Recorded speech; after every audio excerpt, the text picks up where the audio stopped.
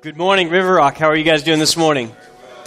Well, I'm excited to be here. We're continuing our series in Hebrews chapter 11. This whole year we've been making our way through looking at this hall of faith, hall of fame for the faith. And the writer of Hebrews is drawing attention to all these people who've gone before, who have these amazing stories of faith. And this morning we're coming to one that I know for me has spoken to me a lot this week as I've prepared this message and thought about it. Because I don't know if you're anything like me, but sometimes I struggle with my past.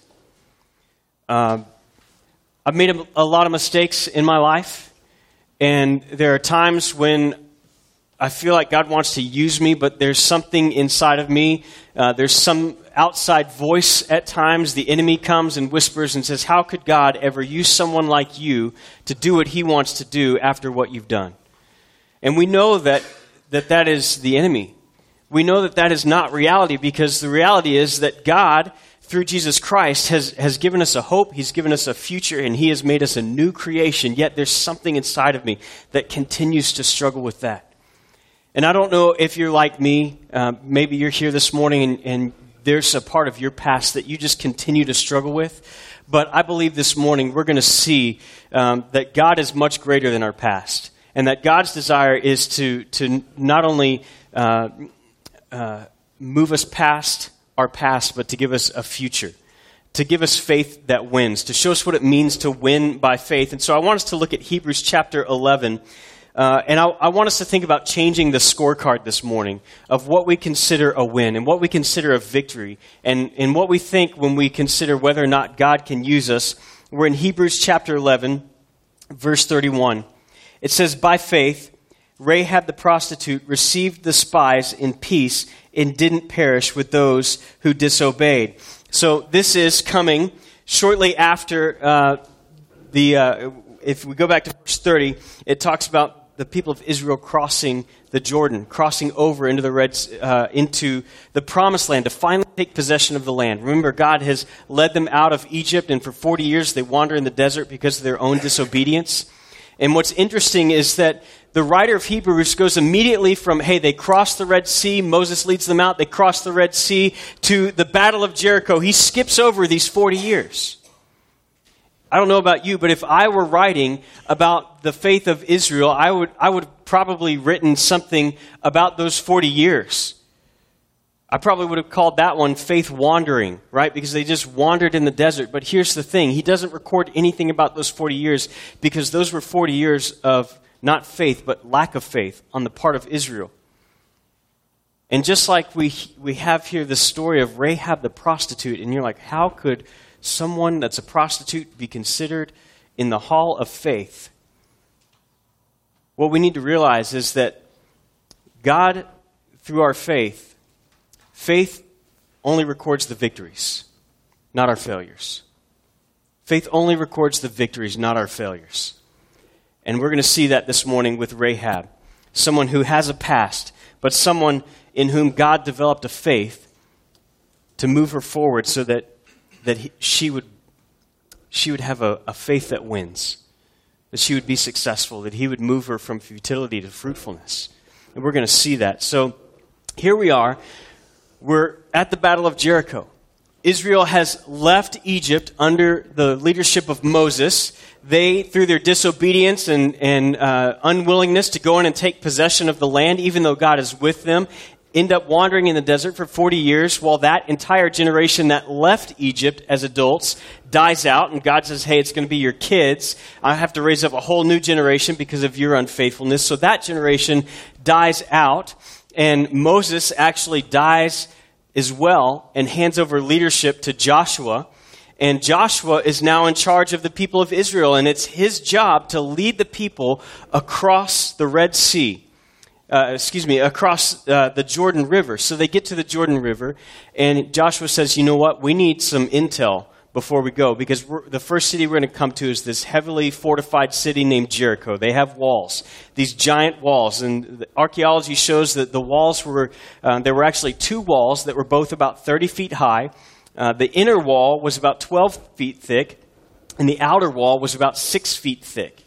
And so Joshua says, we need to find a way to get some intel about this battle that's upcoming. And so he sends 2 spies into the land, into Jericho, to figure out what might be a good battle plan. And so these spies come into Jericho, but the people of Jericho hear that there are spies from the nation of Israel, and they're afraid because they'd heard everything that God had done.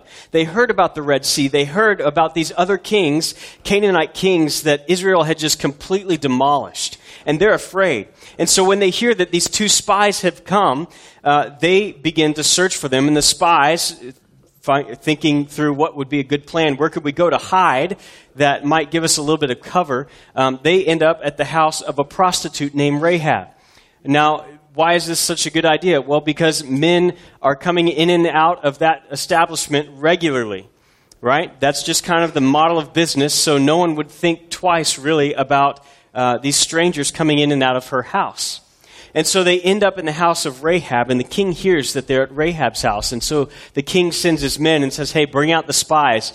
And Rahab does something that we're going to talk about in just a little bit. She lies, right? She lies and says, oh, they went that way, when really she's hiding them up on her roof. And so she sends the king's men away to look for the spies somewhere else. And then she comes back to the spies. And let's just read a little bit of Joshua chapter 2. Beginning in chapter 2, looking at verse 3. Let's read a little bit of what happens. The king of Jericho was told, look, some of the Israelite men have come here to investigate the land. Then the king of Jericho sent word to Rahab and said, bring out the men who came to you and entered your house, for they came to investigate the entire land. But the woman had taken the 2 men and hidden them. So she said, yes, the men did come, but I didn't know where they were from. At nightfall, when the gate was about to close, the men went out, and I don't know where they were going. Chase after them quickly, and you can catch up with them. But she had taken them up to the roof and hidden them among the stalks of flax she had arranged on the roof. The men pursued them along the road to the fords of the Jordan, and as soon as they left to pursue them, the gate was shut. Before the men fell asleep, she went up on the roof and said to them, I know that the Lord has given you this land, and that terror of you has fallen on us. And everyone who lives in the land is panicking because of you. For we heard how the Lord dried up the waters of the Red Sea before you when you came out of Egypt, and what you did to Sihon and Og and the 2 Amorite kings, you completely destroyed across the Jordan. When we heard this, we lost heart, and everyone's courage failed because of you. For the Lord your God is God in heaven above and on earth below. Now please swear to me by the Lord that you will also show kindness to my family, because I showed kindness to you. Give me a sure sign that you will spare the lives of my father, mother, brothers, and sister, and all who belong to them, and save us from death. So she asks for this promise. She says, look, I've saved your life. Now I need you to save my life. And they give her a promise. They say, hey, because you've saved our life, because you've demonstrated faith in our God, we will spare your life. But here's the thing. You're going to have to put this red cord in your window, this red rope out of your window, so that all the people of Israel will know not to come destroy this house and anyone in it. And we're only responsible for the people that are in this house when the battle comes. So you need to get your family, you need to bring them here, and they'll be safe. So she makes this arrangement with them, and then she lets them out of the window of her house because she lives on the wall. As we mentioned earlier, these walls were about 12 feet and 6 feet thick, and they were about 15 feet apart and 30 feet high. And what they would do is they would put a bunch of planks across the wall so that they could actually build houses on top of and into the walls. So she lives on this outer wall and is able to let the men out, and they get out and they escape. And she tells them, look, go hide for 3 days. The men will get tired of looking for you, and they'll come back to the city. And then you can go on your way back to your camp. And so that's what they do. And they get back to camp, and they tell Joshua, they give him a great report. They say, everyone in Jericho is panicking because of us, because they know that God is with us. And so Joshua then gets the people ready. He says, it's time for us to cross the Jordan. And they come to the Jordan, and just like God did with the Red Sea, he stops the Jordan in its flood stage, and the water just begins to wall up, and the people of Israel cross on dry land. They get to the other side, they build a monument, and Joshua says, now it's time to prepare for battle. And here's the crazy thing. Remember how the spies went in to look for intel to figure out how they were going to win this battle? God says, I've got a new battle plan. He says, Joshua, I want you to march with the people of Israel around the city once a day for 6 days. On the seventh day, I want you to march around the city 7 times. And every time you march around, it's supposed to be in silence. So you march, day 1, silence. Go home. Day 2, repeat the same thing, all the way to day 7. On day 7, you're going to march around the city 7 times. And when you've marched around the city the 7th time, you're going to let out a shout to the Lord. And the walls of Jericho will come tumbling down. You guys remember the song from Sunday school. The walls come tumbling down. Right? So they do that. And the walls come tumbling down. And then let's look at chapter 6 and see what happens to Rahab. So we know that the battle is about to take place. And we're in verse 17 of chapter 6. And Joshua says this. He says, then he said to him, if I have found favor in your sight, give me a sign. I'm in Judges. That's the wrong book. It started with a J. I flipped a little too far. Didn't think that sounded right. Joshua 17, this is chapter 6, verse 17. It says, this is Joshua speaking. He says, the city and everything in it are set apart to the Lord for destruction. Only Rahab the prostitute and everyone in her house will live because she hid the men we sent. Skip down to verse 21. He says, they completely destroyed everything in the city with the sword, every man and woman, both young, old, every ox, sheep, and donkey. So what's happened is God says, hey, you have to completely wipe out everything in this city or you'll be tempted to sin and worship pagan gods just like they do.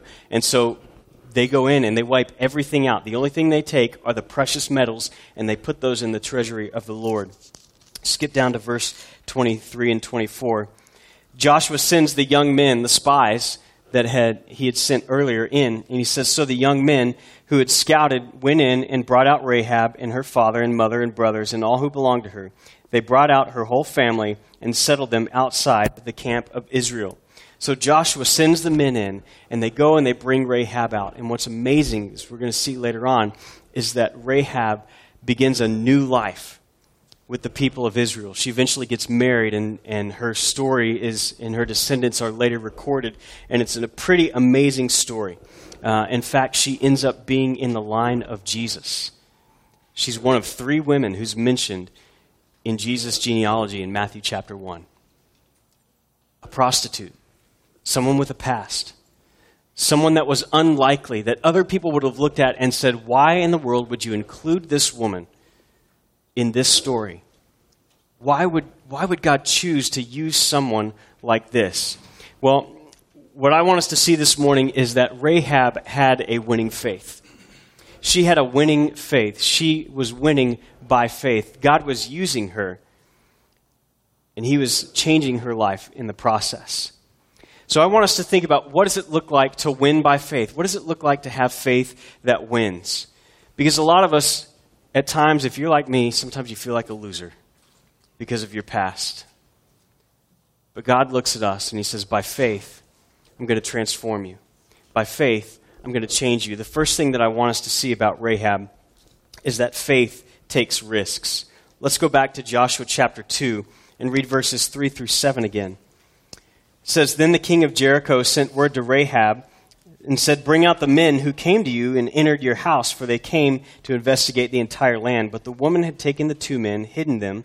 So she said, yes, the men did come, but I didn't know where they were from. At nightfall, when the gate was closed, the men went out, and I didn't know where they were going. Chase after them quickly, and you can catch up with them.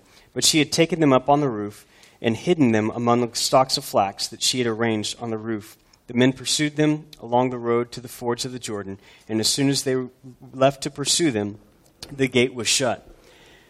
She is taking a major risk here. What we need to understand is that winning faith takes risks. She's taking a huge risk in hiding these men.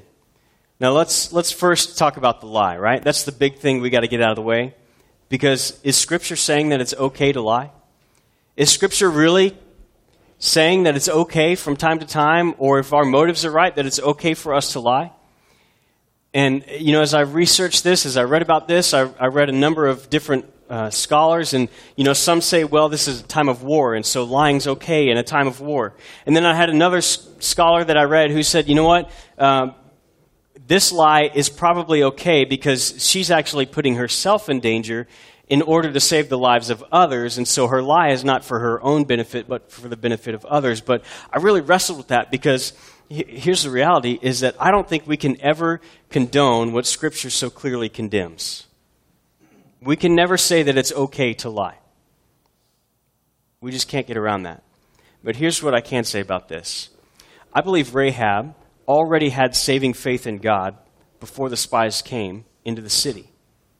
She had enough faith to know that she needed to trust in God, but she had no working knowledge of the practical things of life and the laws and the commands that God had given.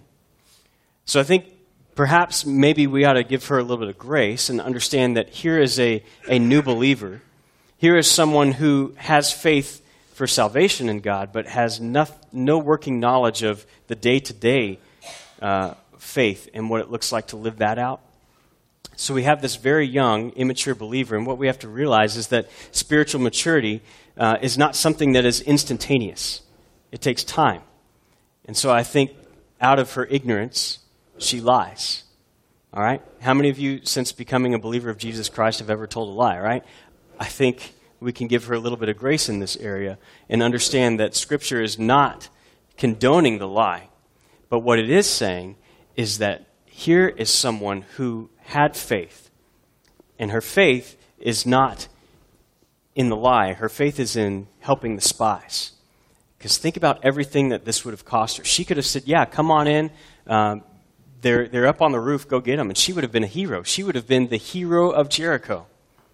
But instead, she chooses to cast her lot in with God and his people. And she hides the spies. And she takes care of them. Now think about this. They tell her that she has to go and get her family and bring all of them in. You imagine trying to tell your family and explain to your family what you're doing. She's running the risk of rejection. She's running the risk of her family thinking that she's a traitor. She runs the risk of her family going to the king and telling him the plan and everything that's about to happen. She's taking a number of risks here.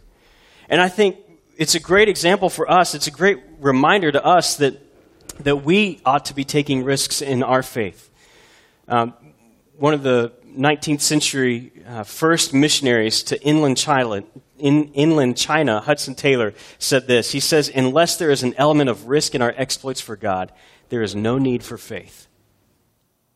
Yet how many of us are perfectly happy to sit back and just be comfortable in our faith?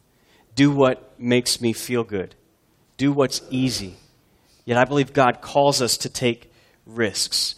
God calls us to risk rejection of our family. God calls us to risk the awkwardness of a conversation with someone else about Jesus Christ. God calls us to take risks in giving up our own security financially to give to him first out of our first fruits. God calls us to take a risk and give up some of our comfort to go on a mission trip to Mexico in July without air conditioning. Right? God at times calls us to take risks. And I want to challenge you this morning, River Rock Bible Church, what are some of the risks that God is calling you to take? And are you willing to step out in faith and take some of those risks? Rahab, as I said before, I believe she already had saving faith before the spies come to Israel, into Jericho. I believe she already had put her faith in God. And here we see she puts her faith into action.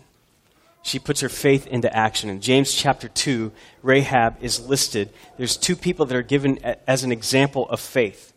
Abraham, the father of the Jewish faith, and Rahab, because they put their faith into action. Rahab here puts her faith into action and she takes a risk. Now, the question is, why is she willing to take such a risk? Let's look at verses 8 and following. Chapter 2 of Joshua, verse 8. Says, before the men fell asleep, she went up on the roof and said to them, listen to this. She says, I know that the Lord has given you this land, and that terror of you has fallen on us, and everyone who lives in this land is panicking because of you. For we have heard how the Lord dried up the waters of the Red Sea before you when you came out of Egypt, and what you did to Sihon and Og, the two Amorite kings, you completely destroyed across the Jordan. When we heard this, we lost heart, and everyone's courage failed because of you. For the Lord your God is God in heaven above and on earth below. So why is she willing to take such a risk? She doesn't have complete knowledge of God yet, does she? But what does she know? She lists a number of things that she does know. She says, hey, look, I know the personal name of God. When it says Lord in our English translation, she's actually using the personal name of God. She calls him by his personal name, Yahweh. And she says, I know that Yahweh intervened for you. I know that he parted the Red Seas. I know that, and she recognizes that the defeat of these other kings in Canaan were not because of the people of Israel, but because God was working on their behalf. She has such great faith in God. And she has this faith before the spies even get there. So how is it that she comes to faith? I believe that, number one, she wasn't probably alive when Israel was crossing the Red Sea. She had heard the story. And I imagine the number of visitors that she welcomed over the years told her stories of what was happening through the people of Israel because of God's favor, because God was with them. And she hears these stories, and she trusts in them. Now, what's interesting is that the rest of Jericho is terrified because of God. She chooses to trust in God. They choose to be terrified because of God. And she acts on what she does know instead of being paralyzed by fear of what she doesn't know.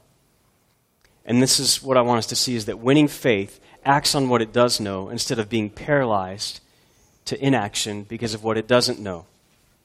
She didn't know everything about God. She didn't know everything that God was going to do, but she knew enough about God. I love her statement that he is God of heaven above and of earth below. She understands that God is transcendent. He is above us. He is greater than us, but he is also personal. He is with us, and he is present with us. So she doesn't know everything, but she knows enough to put her faith in God. She has this faith, and it moves her to act. It moves her to believe and not to fear, whereas the people of Jericho can do nothing but fear. And here's the reality, is that knowledge of God can either terrorize us or transform us. Knowledge of God can either terrorize us or transform us. The people of Jericho were terrorized by what they knew of God. Rahab is transformed by it. She says, I don't know everything, but what I do know, I'm going to put my trust in that, and I'm going to allow that to begin to transform me. Hebrews 11, verse 31, we read about Rahab, and it says, by faith Rahab the prostitute received the spies in peace and didn't perish with those who disobeyed. Some translations say, with the unbelieving. Because of her faith, she doesn't perish. She's not destroyed. She's not terrorized. She acts. She moves. She doesn't have all the answers. She doesn't know how everything will turn out, but by faith, she acts on what she does know. Now, I believe that at times, those of us who have faith in God, we claim to have this faith in God, yet we are so paralyzed by the unknown. We're terrorized by what we don't know, and it moves us to inaction. I want us to see that rather than taking risks and acting on what we do know, we often let the fear of the unknown lead us to inaction, to idleness, and to stagnation. And when God calls you to do something, ask yourself this question. When God calls you to do something without revealing to you how it's going to turn out or what the end result is going to be, do you step out in faith and say, God, I know you're calling me to do this, to give this, to go here, to talk to this person, and I don't know how it's going to turn out, but I know God, and I know you're calling me to do it, so I'm going to step out in faith and do it? Or do you say, you know what? That's too much of a risk. I'm not quite sure how that's going to turn out. I'm not sure what it's going to look like if I give the first 10% of my income, so I'm just not going to do it. I'm not sure what it's going to be like when God calls me to get up in the lunchroom and go talk to that person over here and ask them about their family and start a conversation about Jesus Christ. Because I don't know how that's going to turn out, so I'm just not going to do it. And so we allow our fear of the unknown to move us into disobedience, to unbelief, where God's calling us. He's saying, hey, trust in what you do know. Put your trust in what you do know. And what do we know about God? What do we know about God? We know that when he calls us, He's going to equip us. He's going to lead us through that. He's going to be with us through that whole process. Doesn't mean we're going to see everything happen the way that we want it to. But we can trust and rest that the victory is in our obedience. The victory is in following him and stepping out in faith and doing what he has called us to do. When you find yourself in a situation where God has called you to do something without revealing his whole plan to you, do you step out in faith or do you cower in fear and become paralyzed and immobilized? What we see from Rahab is that she didn't have all the information that she probably needed, yet she knew enough to put her trust in God and to follow and to walk with him. And because of that, we see that God moves her from a life of futility to one of fruitfulness. God moves her from futility to fruitfulness. Look with me at Joshua chapter 6.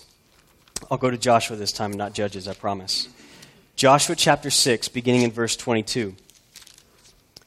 Joshua said to the 2 men who had scouted the land, "Go to the prostitute's house and bring the woman out of there, and all who are with her, just as you promised her."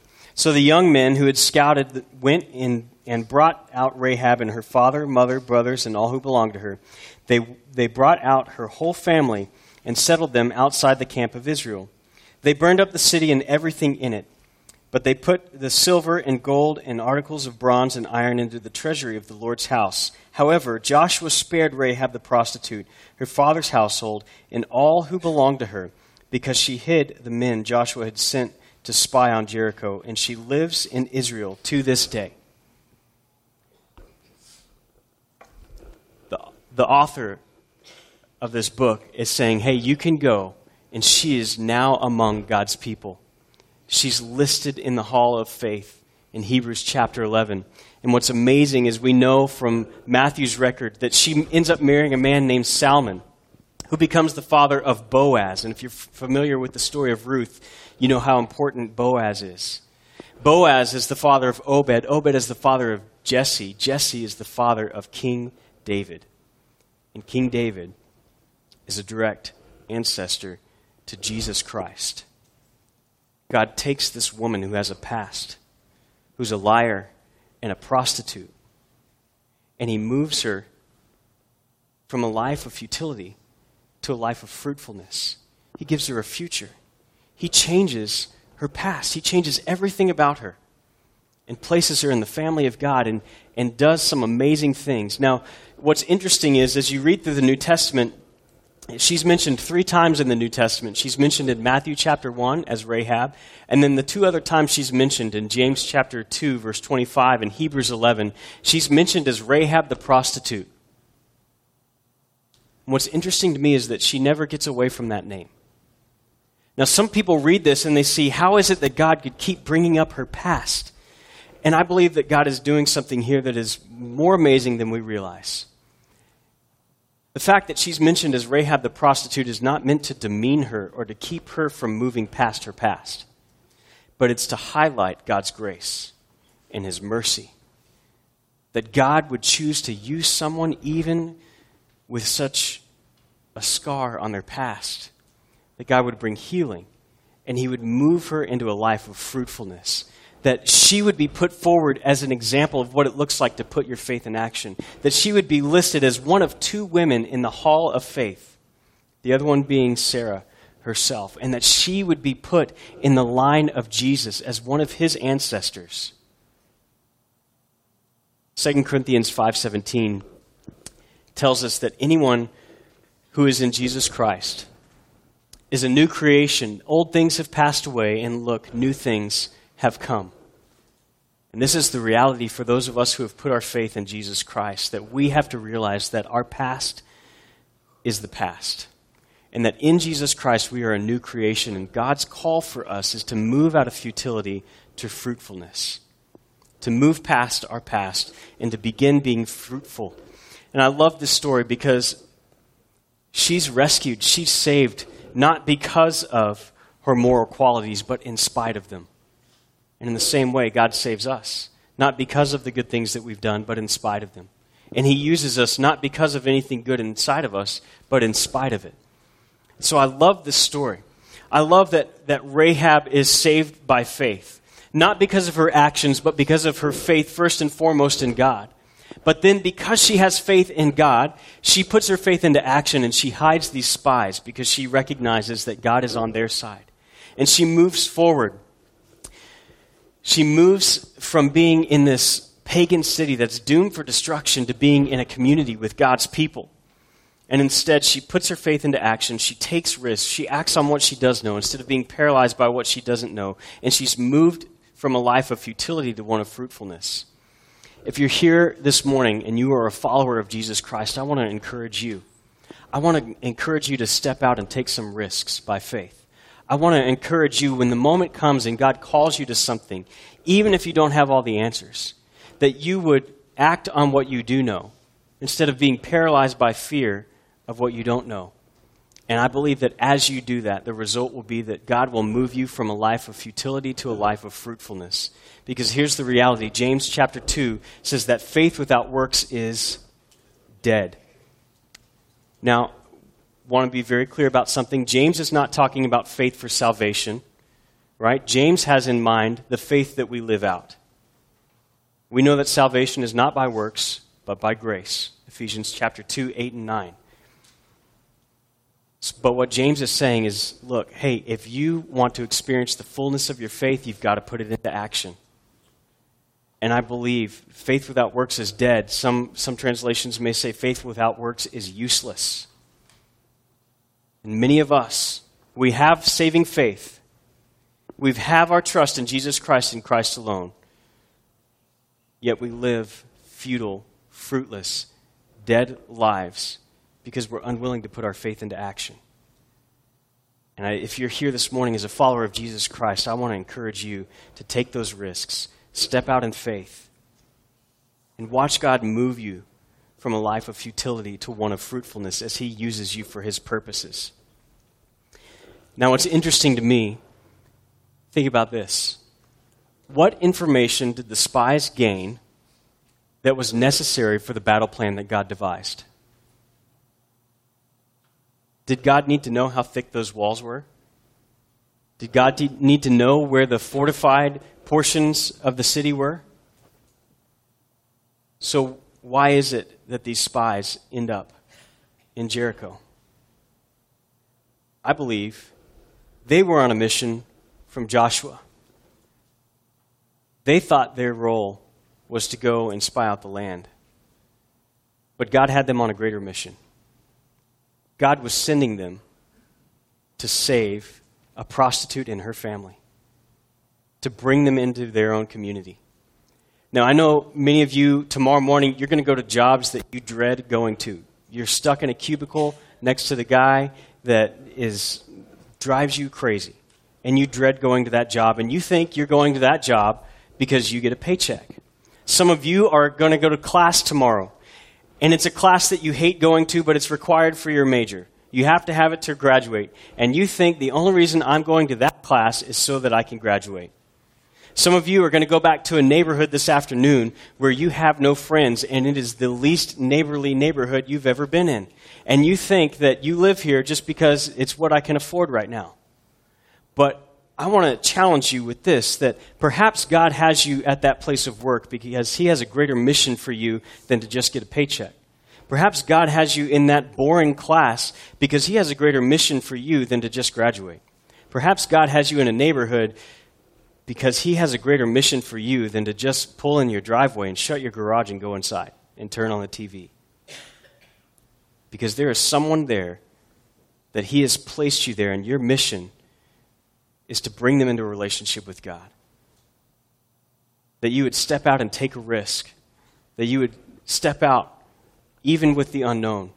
And that you would see their lives move from futility to fruitfulness as they put their trust in Jesus Christ.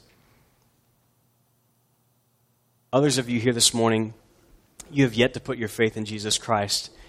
And I hope you can relate to the story of Rahab. Think about it. Here is this sinful woman. She and everyone around her is destined for destruction. Yet, because of her faith, by grace, God saves her, and he brings her out. and he puts her into a new life and gives her a new future. Scripture makes it absolutely clear that that is the exact same story that you and I both have. Number one, that we are sinners. Romans 3:23 tells us that all have sinned and fall short of the glory of God.